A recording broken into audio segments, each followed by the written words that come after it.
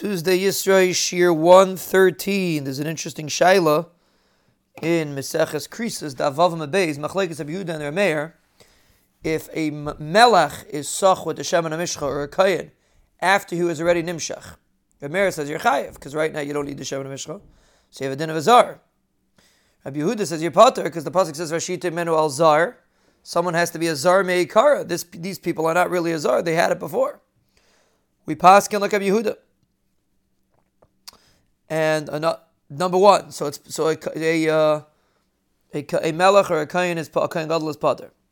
Another thing is by the chiyuv of sicha by a melech and kayin gadol, everybody holds as a kolshu.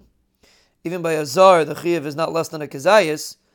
That's because you learn at nesina. But the chiyuv of meshicha is a kolshu. So when you're being meishich a melech, the shiur is a kolshu.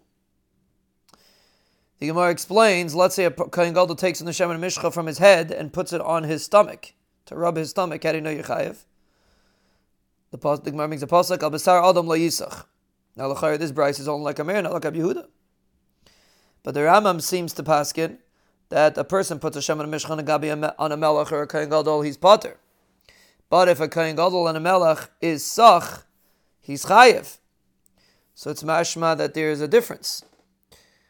And it's mashma that even though if you put it on a melech and kohen gadol, you're pater, but if the melech and the kohen gadol puts it on his stomach or something like that, he's chayev.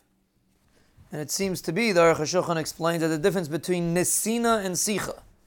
Nesina on a kohen gadol or a melech, the Ram seems to hold you pater, but sicha, to be sach, to smear it, that the Ram seems to hold you chayev, even by a kohen gadol and a melech. The Raiva disagrees, but that's how the Rambam seems to be understanding the Brisa, that even Kohen Gadol and a Melech have an Isser of Sicha.